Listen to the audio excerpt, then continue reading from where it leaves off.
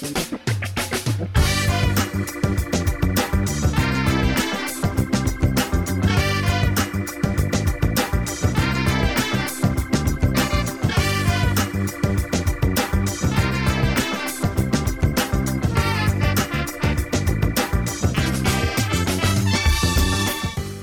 listening to the FoodTalk show.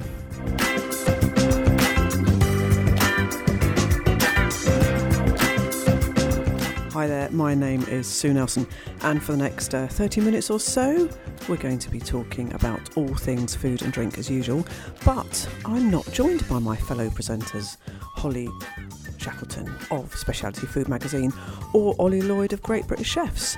I'm here all on my own in the studio because I was very lucky a couple of months ago to interview William Chase, and we thought we would replay this for you on the FoodTalk show because it's so interesting.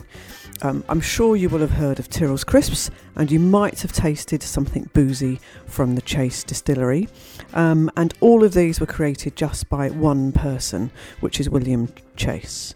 He's sort of crazy, he's brilliant, he works hard, and he's very, very frank about what makes a success and some of the downsides he's had along the way as well. I interviewed him at the fabulous Bread and Jam Festival for Foodies recently, and I thought you would like to listen to how this went. If you want to find out more information about William and Chase Distillery and Tyrrells Crisps, it'll be on the FoodTalk website, of course. But it was a wonderful event. I don't think it should be missed. So please do listen to my interview with William. My name's Sue Nelson, and I'm the presenter of the FoodTalk radio show. If you don't know the FoodTalk radio show, shame on you. You should be listening to it. It's a podcast once a week. We have thousands and thousands of listeners now, and it's absolutely dedicated to food producers. Loads and loads of hints, I think, from people who are doing quite well on how you might be able to make it, and also all sorts of things that which we think are appropriate in the food sector. I am really, really pleased to be interviewing William Chase today. And for those of you who don't know, I'm sure you all do, William started off the Tyrrells crisp brand, one of my favourites, actually, and Chase vodka, and he's got some new ventures going on as well. So what I'm going to do is I'm just going to do a really relaxed interview with William, and I think it'd be really nice to understand literally from day one his journey all the way through, and how he's managed to sell the Tyrrells brand and some of the new projects he's working on now. Thank you. Nice and relaxed, I think. Thank you. Should we do a round of applause or something? That would be good. So, Now, William, I know that you actually started off as a farmer, actually. So a family farm, and in Herefordshire, and I know that you have a great passion for place. So for you, the farm being in Herefordshire was an important thing, and part of your, starting the journey, and growing potatoes. So tell me all about your family farm. So I grew up in Herefordshire on a family farm. My parents were, I think I grew up in a time when on a farm, it's quite a privilege to grow up on a farm, especially when you used to go and visit friends in towns and things, where after 5 minutes being in a house you wondered what else there was to see. So it was quite nice having the space and the freedom and the lifestyle in the countryside that you probably take for granted. And then, so that became part of me. I was probably a difficult child. I never did what I was asked to do. I'd always wanted to do the polar opposite. So I was always been seen as, my godmother always used to call me the brute, because I would never play nicely in everything I did. I was always looking for something different. And so my childhood was great. When you look back, we all look on different things in our lives, how we are and what makes us. And I think what I'm going to with this is they say, are people born or are they made? So how they are in life. Because to get to the end of everything, I think it's all about people at the end of the day to do something, and how people are motivated and how they want to do things. So growing up on the farm, I always wanted to be a farmer and just do farming stuff. So when I was not very active in college, and so all I wanted to do was to go farming. So I started out at the age of, my mother died when I was quite young, so my father sort of lost interest in the farm a little bit and things. So basically when I was 19, I had to buy the farm off him because he was going to sell it. And so I found a bank manager daft enough to lend me a couple of $100,000 then, which today is equivalent of probably 2 million, without a business plan or anything, and I was just going to go farming and farm and do staff. So and if I can interrupt, it was predominantly a potato farm? No, it was a mixed farm at the farm. My mother was quite diverse. She used to have sort of croissants and polythene tunnels and all sorts of diverse different crops. It was a very diverse farm. And you'd worked on the farm literally growing up and working with your dad? Yeah. I think driving tractors and things was my getting involved. Was my sort of and hobby. I guess then if you're going to a bank at that stage, they're going to lend against probably the land and other things. So there's some assets there which maybe made it a little bit easier than perhaps it is when you don't have anything like that. There was, yeah. I think if you've got an asset, yes. If you've got nothing at all, it's quite difficult, isn't it? So it was sort of asset backed, I suppose, if you start with. But then it's always raising the cash. There's always been something through life. Everybody's cash starved. However well the business is doing or it isn't doing, everybody needs more cash. We're always, especially to trade with. So absolutely. That was quite interesting. So you bought the farm off your dad at 19, and then that was a spectacular success. No, that was a horrendous time probably. So I worked really hard. I worked 18 hours a day on my tractors and to try and become an agricultural contractor. So I had some tractors and some very not so intelligent people helping me that we used to go out and work lots of hours for very little money and knowing nothing about business, probably running into a lot of brick walls. But I think it's all part, at the end of 10 years of that, so when I was about 29, I got to focus on potatoes but basically went bust for a lot more money when I was 30. So I wondered then, I thought, well, I've worked the last 10 years for nothing, but I hadn't because in hindsight, it taught me all of those rudimentary lessons which I'd like to teach to my children, but I can't. So I think in life, you have to want to ask other people how they get very key staff to do things. They say that one of the key things those staff have to have is a very bad time in life. So we all sometimes need a severe waking up to actually understand the value of a pound if you haven't got a pound and how to communicate. But if you've gone bankrupt, I mean, your whole life is if you look at it in the right way, your whole life could be ruined. You've got no money, you've got no job, presumably the land that you were on, what are you going to do? How did you sort of get out of bed the next day? Because we all through life, we all face stuff like this. But what is it that makes you go, okay, I've got to get over this, I'm going to do something else?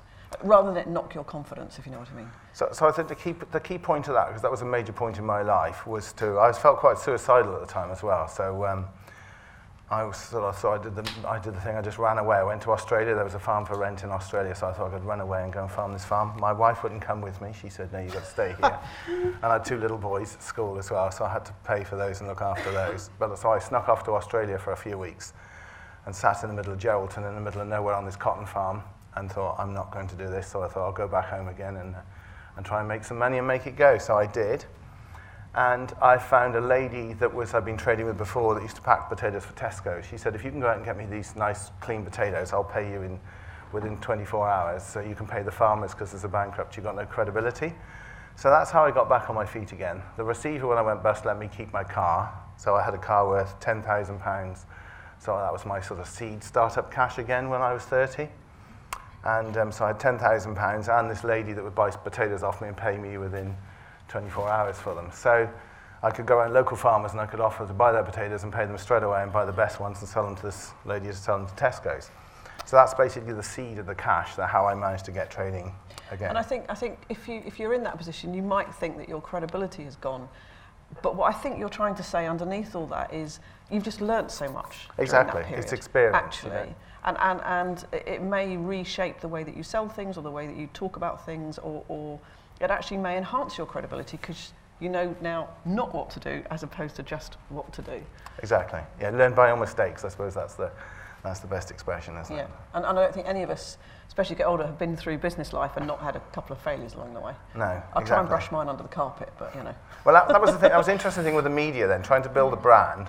Once the journalists and they come out, and I think one of the hardest industries in life is probably to be a journalist because you've got to wake up every day and you've got to take a lot of boring stories and you've got to make them quite sexy and interesting. So every time a journalist would come out, and it was always the bankruptcy thing and the bad things I'd want to hide, but then when people want to expose it, they want to expose all the bad things. You watch all the TV shows, whatever they are on the lifestyle shows, they always want to get the bad bits when somebody's suicidal or they're crying and it's going horribly wrong.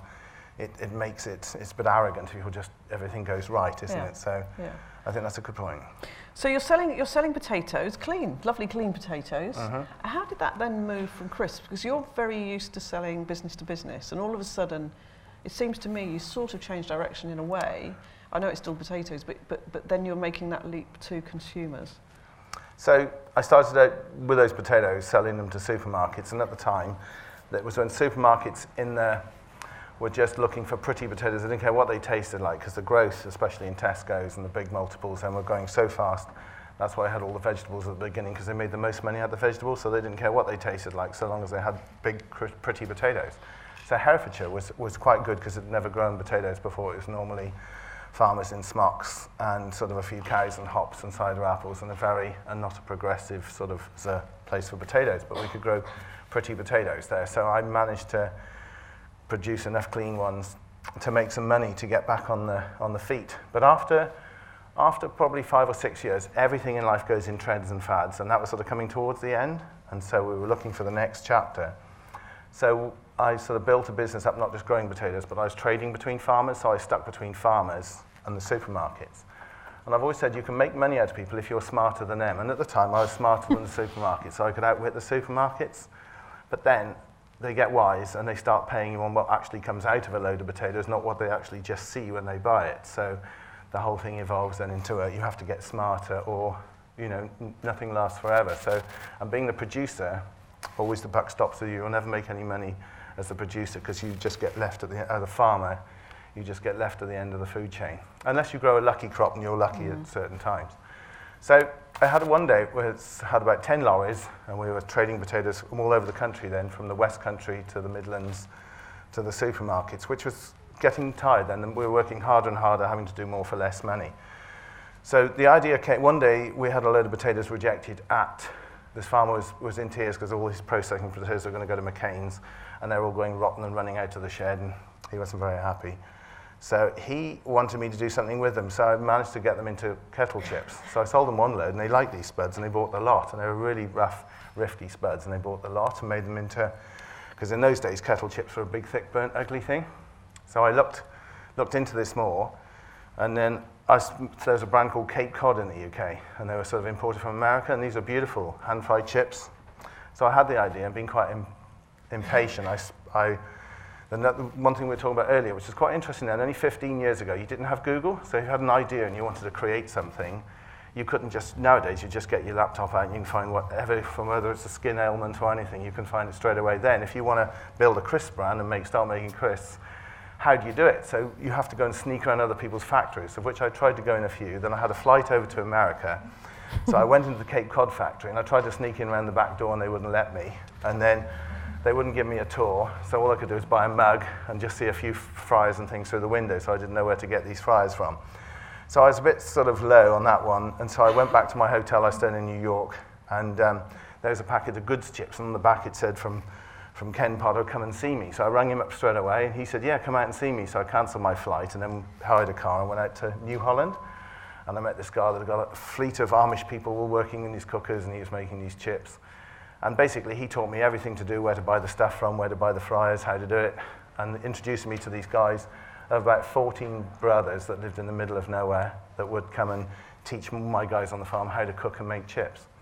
So cut a long story short. Could you have managed to do it without that? No, I think that was because we were having a conversation about luck, whether you have luck in life or do you make your own luck, or how it happens. And I think there's so many entrepreneurs now, and so many people want to get at it, and they're all looking for their widget, but you can't just sit there and think of your widget. You've got to go and physically, I think, create a prod and find, and do something you enjoy with it as well. So it was, but I think the interesting thing with Tyrrells, when it was born, we had the idea in October 2001, and by April 2000, with a shed full of potatoes, by April 2002, just over 6 months later, we had sold all the potatoes out the shed. We turned it into a fully fledged crisp factory with 5 flavours, which I think was quite cool in 6 months to have learned that without Google, to have done that. That's one of the things in my life that keeps surprising me a little bit to this day, how we managed to do it, luckily, so quickly. You know, We had the factory ready. We were looking at the end of the drive every day for this container coming from America, hoping it hadn't sunk or it got stuck in customs, to getting it all there. So it's all quite exciting. And then suddenly from going from a farmer, as soon as Tyrrells was born, to having a brand. So instead of being bashed every day with your loads being rejected, you're actually selling something to people that they appreciate it. Sorry? So the thing with your past is you will have known very, very well how to deal with the supermarket. So that would have been a really great advantage from that perspective. You didn't know how to make the damn things, by the way, but you knew that end of it. What about the branding piece in the middle? Because the Tyrrells branding was very, very distinctive. Can you have a product that's average but have a great skin on the top, with it being branded? Will that work for you? Or what's your thought about the brand and how you decided to approach it? So that's a really key point, because today everybody thinks we're going to build this brand, we'll go to some brand designers and they'll design this beautiful brand, stick it on this brand, and it'll just get a dragon or somebody to come and support us and get us introduced to a supermarket, and we're going to sell the stuff. I think you have to find the magic, and it has to be sticky. A brand has to have that. It's like a person. You meet a really exciting person, the more you talk to them, the better they get. It gets better and better and better, whereas some you just meet and like brands and there's nothing behind. It's just it's told on a few stories. So Tyrrells branding, I went to see a few local agencies and different people, and they all had these ideas, and all they did was they went to every other crisp packet. They went to Sensations, Kettle Chips, and all the others, and they took a little bit from all of them and stuck it on a packet, and they said, no, they're sort of, there you are. So I thought, we can do this ourselves. So the Tyrrells, the brand, was just the sign off the, was just sort of the sign off the end of the drive.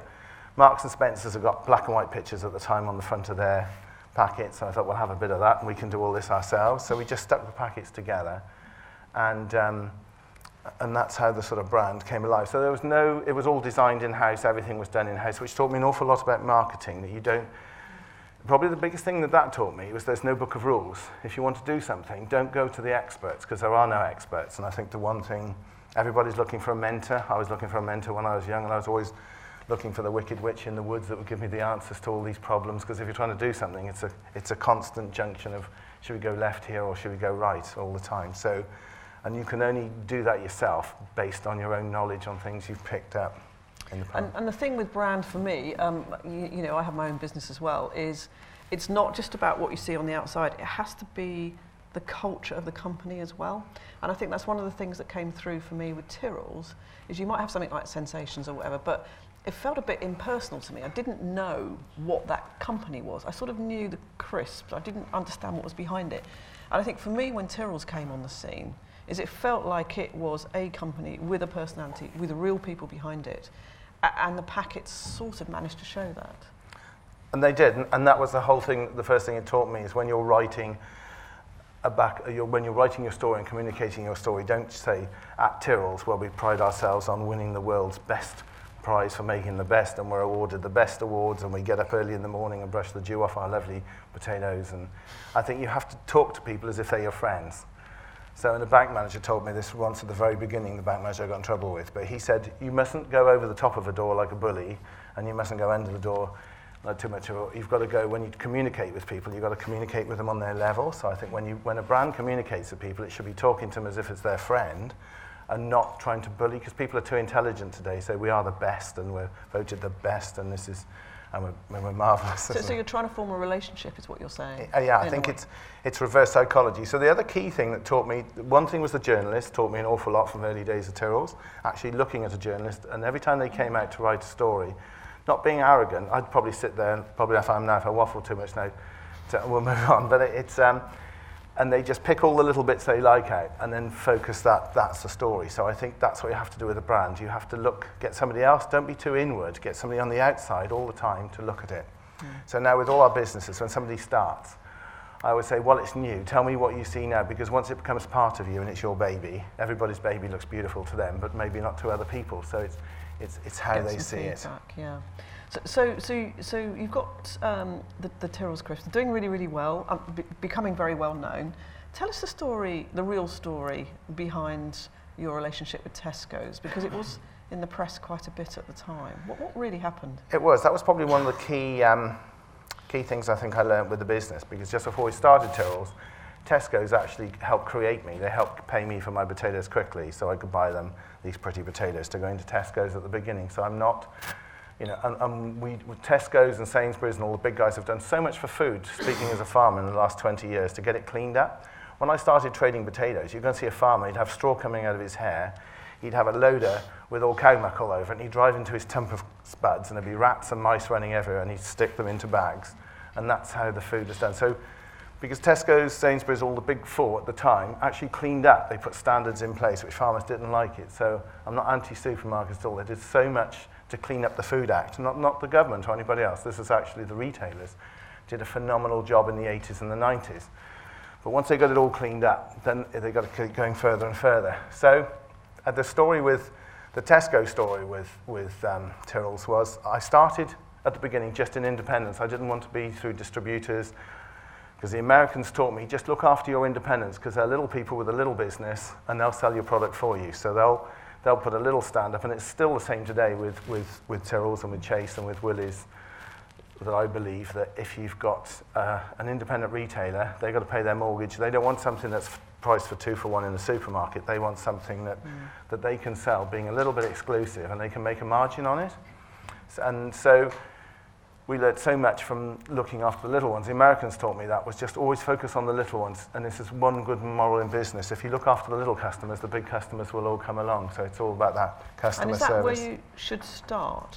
Definitely. To me, people think, oh, we're going to get this magic brand and we're going to go straight into multiples. But I think you have to please. There's 6,000 independent grocery retailers in this country. And if you can get all those 6,000 to love you and give them the service, and sell your product on your behalf, the supermarkets will come because there's a desire.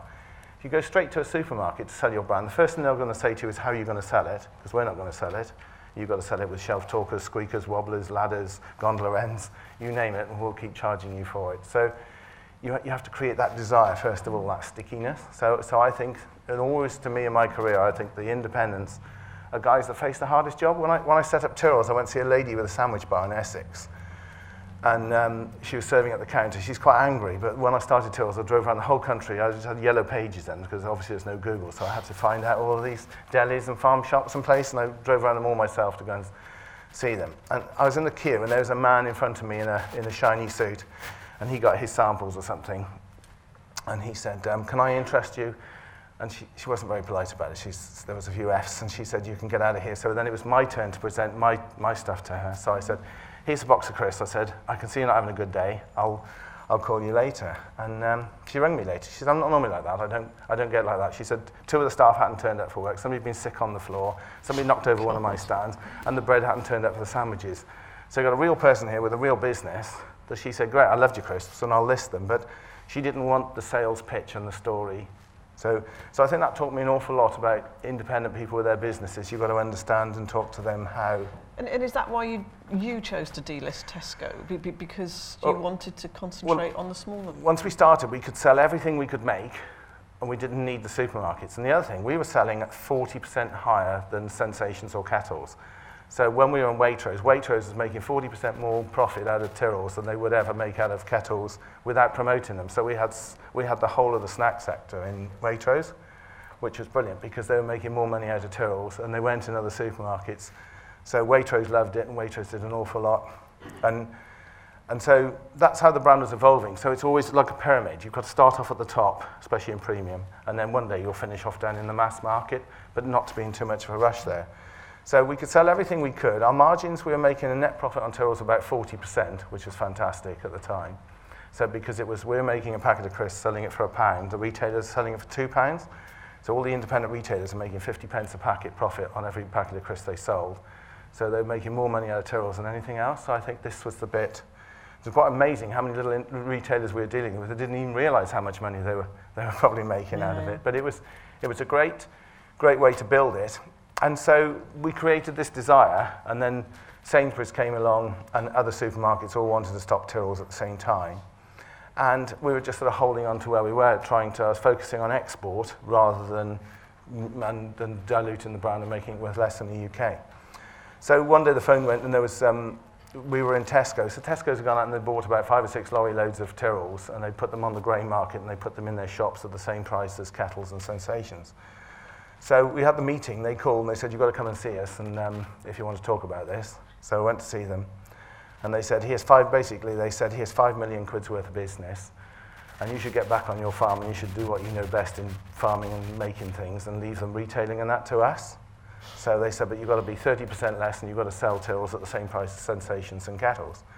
So I said, we're not going to do that. So I thought about it for a nanosecond, and I thought, we'll either trade £5 million worth of sales, because that's what they said. You can have all our sales and you can have all our own label, but then we've got to drop our prices and drop our margins, or that's it. That's the only way we'll deal with you. So I thought about it for a minute, and then afterwards, I thought, we're not going to go down this road. And then the Telegraph were interested in it, and they were going to do a feature on it. So I sold my soul, sold the story to the Telegraph, and then in the end it was just a tiny little box in the corner of the page. So I thought, I'll give away 5 million quid of the business for this little bit in the Telegraph.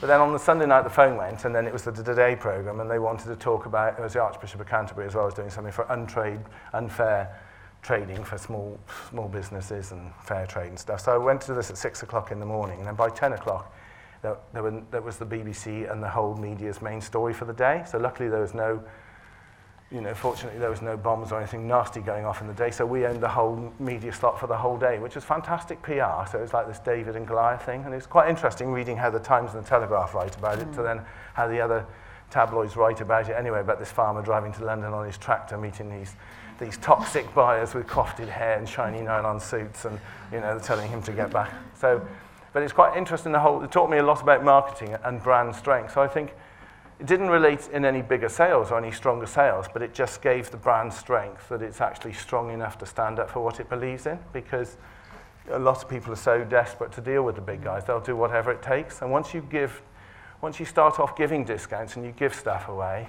they say anybody can sell fivers for 4 quid. It's not difficult. So it's just learning how to. And so I think that, the moral of the story there is, I think what you're saying is that you've got to look at your profit, and actually, just having turnover is a bit of vanity in a way. If you're not making lots of profit, then how are you going to survive? How are you going to pay your mortgage? How are you going to do stuff? And what you've got to really look is look at your figures and understand the bigger picture. Because if you're doing, what does success look like? Is it because you want to make money? Is it because you want to create an amazing brand that everybody knows? Is it about volume? But you've got to be clear. And if it is about volume, you're going to face price pressure, aren't you? Yes. Undoubtedly. Yeah. And I think that's the thing. So how did you then sell the company? What brought you to that?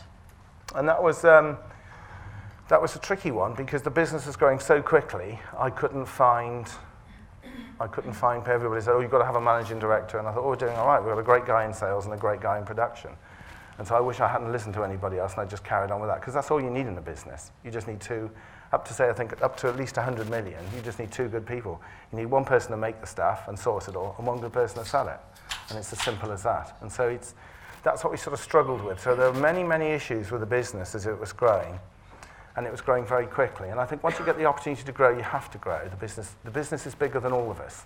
So however personal you get with the business is its own thing. And I think the business, if it has the opportunity to grow very fast, it has to take that opportunity, it has to grow. So that was the toughest call. So I thought, and what sort of turnover was that at the time, roughly? We were doing then about 16 million, and we were making about 4.5 million profit. So and that was EBIT. So it was a good, strong trading company. So. And then we were just about to go into the recession and different things, and it was like a lot of private issues at the time.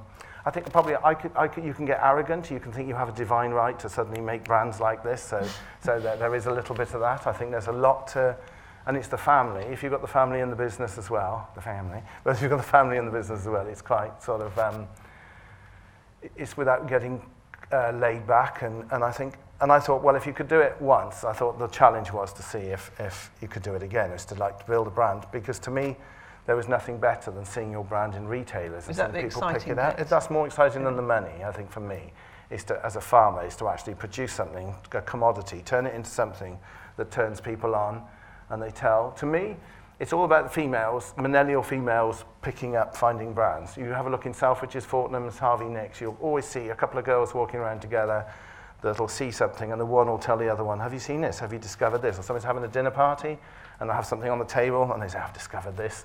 And everybody wants to tell everybody else about this brand. So if a brand's sticky, everybody wants to, if it's fun, and it's doing something, and it's making its customers' life better and more exciting. I think that's... So you sold the business. How did you feel about that at the time? We're going to go into your vodka thing in a minute, but how did it feel? Did it feel like you'd sold a baby? Or did you at that point go, no, this is the right time and I'm ready now to move on to something else? No, it was. Starting with venture capitalists, my advice to anybody is never get into bed with venture capitalists if you want to, because if you want to preserve the pedigree of your business and the soul, but then it's what the business wants to become. But if the business wants to grow very quickly, it needs people running it that it's not their money. So when I had Tyrrells, if somebody's overspending on the paper clips or they left the lights on at night time, I would get really angry about it. So I was like this, an angry old bird that was trying to control all the costs all the time, or expenses. If I thought people were putting too much expenses, I'd leave it in a pile on my desk for a month and not pay it. And so you know, you get, when it's your money, you think this is my money, and it's quite hard that you've put all your life's money and everything into that business. But but naturally it grows. So as a business grows, if it's somebody else's money, it doesn't matter. If people turn the lights on or they leave the cookers on or the shed burns down, it's not their money, it's somebody else's money. So you're going from a culture to be a small family business where everybody that works in that business is working for the business. The most interesting thing with selling a business is everybody suddenly starts working for themselves, as they all start worrying about their holidays and their package and their time off and they're not thinking about the business. So it's this metamorphic side of us. I have a lot of admiration for small businesses that grow into really large businesses, family businesses, and they manage to keep that integrity and culture in the business. It's quite a hard thing to do. It is a difficult one. So I think that's probably the biggest thing I've learned from that. But then the business is bigger than all of us, and the business has to grow without a narrow-minded farmer worrying about the paper clips and who's turning the lights off. So it has to have this bigger... Yeah. And then why vodka? So it worked for Tyrrells at the time. The other thing... Not at the time, no. I was an occasional drinker before I actually got into the industry, and my knowledge on super premium spirits and wine and spirits was almost non-existent.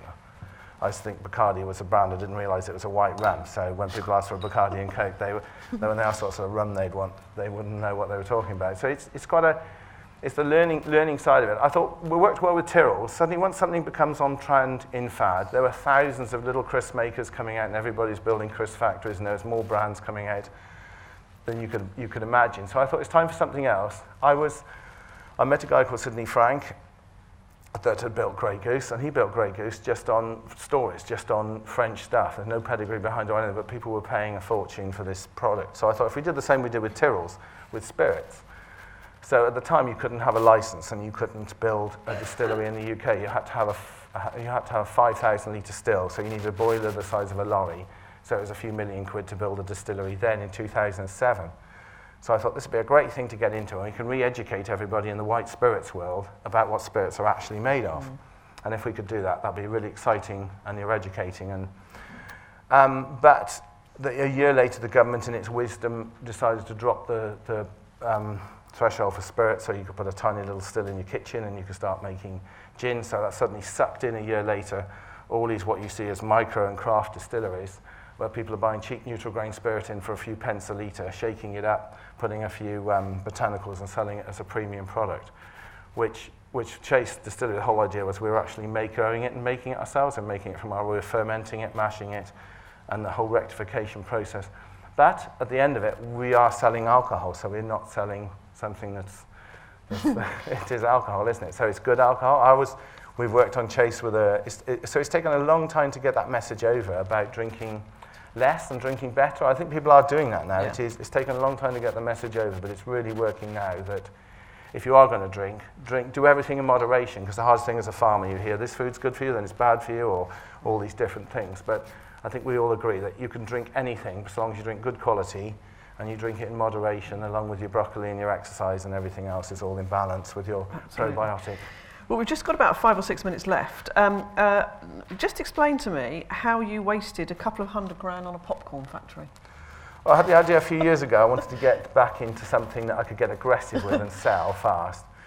So I wanted to make fit foods. So I bought this air popcorn line and built a little factory to put it in to make make popcorn, as you do. And it was I thought it's great. We've got the customers, we've got the thing. But once you put it in there, the first part, the hardest part was it's like going back to school again and starting all over from scratch. So you need people with a passion. And there are very few people nowadays that will work 80 hours a week and they will put the job in front of their home life. So I couldn't find anybody to go in there and physically become the manager of it and own it, which was a real struggle. Plus, then also, if I talked about popcorn, I could talk about it for about 2 minutes and then I'd run out of conversation. It's quite boring what you can do with polystyrene. So I was in, I bought this factory and I've got all this stuff going, so I thought, well, what are we going to do with this? So I was in Whole Foods there meeting the buyer, and there were a couple of girls in there that were saying, where is it, where is it? And they were looking for this thing. So I thought I'd follow them around, see what they're looking for. And then one of them shouted out, it's over here, and they found it, and it was like cider vinegar. So then they were telling me all about this cider vinegar, and I think Whole Foods in Kensington is probably one of their best-selling lines at the moment. So it was, and it's got massive, if anybody doesn't know at the moment, cider vinegar, loads and loads have been written about it in terms of health benefits and all sorts of other things. Now, whether they're proven or not, I don't know. They are. But it's they are, according to William. But there's a real trend, I think, for people looking at cider vinegar in all sorts of ways. There is. And we've had trends in food, like we've had Weight Watchers and different ways of people trying to get fit.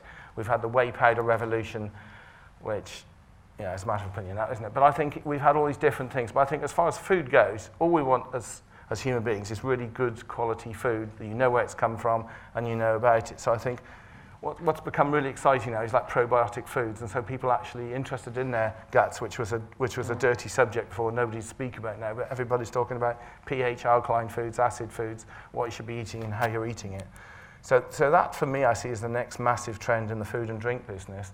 Whether you're producing alcohol, it's still about getting rid of sugar. Sugar's bad, sugar's out, and it's actually accepted that it's bad and it's out now, so sugar is definitely out. Like plastic, it's taken so long for people to suddenly decide, now they've all decided plastic's out, plastic is out, isn't it? So it's changing times. I think it's back to trends, fads. So to me, I think that's, for my life, that's the next, we called it Willys, the brand. It took years to decide on Willys, because some people snigger and they have a little giggle, and they're mostly girls that run the business as well with Willys. But it's just taken off, and it's got the magic, and it's very sticky because it's on trend. We can talk all about the credentials of it and the back of it and what it would do for your life. So it's quite nice, without sounding like a preacher, to actually be selling something to people that does them a lot of good. So you've got apple cider vinegar at the moment. What happened to the popcorn factory? So the popcorn factory has now turned into a kombucha and cider vinegar making line. So we bought this machine that's like an acidifier, so it turns kombucha in a continuous process into kombucha and cider vinegar. So we can make, the next step now is you want to make this drink so you can drink it every day as a natural. We're not sure whether it's a natural energy or a remedy, because when you go and see the experts, they also have to get in your category. And that's always been something quite difficult for me to get in a box to get in a category, but I think it's a very interesting market. It's a very interesting place where it's going to, where trends are moving so quickly. That I think I was with some guys yesterday, and they were saying that the amount of startups and small food and drink businesses coming to the market now, say there were 2 in every 2 there were 10 years ago. 5 years ago, there was something like 6 or 7. Today, there's something like 70, 80. So there's just like a company like gins. Whoever's going to go and build a gin brand would have to be totally crazy today, because there's like 250 gin brands a year coming, and I thought this is going to stop, but it's getting bigger and bigger and bigger. And so once something becomes on trend, everybody has to jump on that trend. So I think it's back to that old-fashioned thing, trying to go direct to your customers and get on the train early, not when it's leaving the station, but to try and get it before. Without sounding too arrogant, but that was sort of how So it's apple cider vinegar for you. You sound as passionate as you ever were. I heard a quote that you said you want it to be bigger than Red Bull. Is that true? I'd love to make Red Bull's worth 80 billion bucks a day, and that's what you're aiming for? And that's, well, I think we've got to do a lot of work for that. But it's Red Bull is so bad, they reckon, I've got to be careful what I say on that, but the amount of people that drink it before they go and play sports, and then they get into serious problems afterwards. And we're in this protection thing, like McDonald's. Do you remember the Super Size Me thing, where the guy ate all those McDonald's and he made himself so big, and then he had his cholesterol tested. But they managed to scotch all that and get over it. We've had so many recent issues with things like chickens and poultry, and it's quite interesting how big brands are at the moment are bigger and stronger than they do actually own the audience. But then they're suddenly going to go and have, who would go to McDonald's for a salad? It's not really. But maybe things can change. So it's just back to that category thing and trends and fads for how you work it. So my takeaway from this morning really is the brand is not just about how it looks on the outside. It has to be authentic right the way through, like a stick of rock. Staff, the way you do things, the way you talk about things, the passion has to come through, and hopefully your brand will reflect that. But you know, you've got to have that underneath. You've got to have passion. Mm-hmm. You've got to work hard. This isn't in some respects a lifestyle business. It's really hard work if you're going to make it work, and stick to your principles. I think is and probably I think don't cut your prices too much. Mm-hmm. You know, stay true. Try and stay at the premium end, and don't jump on the bandwagon when everybody else is there. Try and get on early. Yeah, I mean, I'd say the key from everything is not to. Is to be humble about it and honest and not arrogant. Always look what you're doing from the outside and not from the inside, how other people would look at it, and not how you look at it from inside. It's one of the best expressions. One of my favourites used to be when you're in a hole, stop digging. And I think the latest one I'd say is don't meet your heroes, because everybody thinks there's an expert and when you meet your heroes, they're so boring, or there's so many people I wanted to meet. And I've had dinner with them and they've been so boring, or they've been so, because it's like if you guys are somebody's going out for a good night out, if you get very excited about something, it normally lets you down. And the times that it's exciting is when you least expect it. So I think if don't expect, there's no wicked witch in the woods, there's no book of rules. So I think you have to be in it to win it, to find out. And learn quickly. Yeah. So William Chase of Tyrrells, Chase Vodka, and now Willie's apple cider vinegar. Thank you very much. Thank you. Thank you. Good. We'll have to, yeah.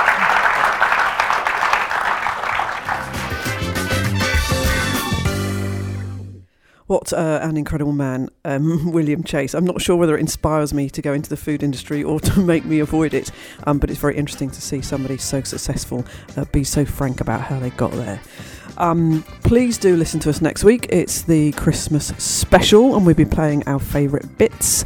And as you know, you've been listening to the FoodTalk show, and we're syndicated to dozens of radio stations across the UK and further afield. You can also download our weekly podcast from iTunes, Spotify, Stitcher, the podcast app on your phone, as well as the wonderful Great British Chef's website. Please do get in touch with us via Twitter on @FoodTalkShow if you know of anybody who's doing something groundbreaking in the food sector. We'd love to hear from you. If not, why not go onto the foodtalk.co.uk website and listen to any of our hundreds of podcasts that we've recorded in the past. I hope you have a good week. Bye.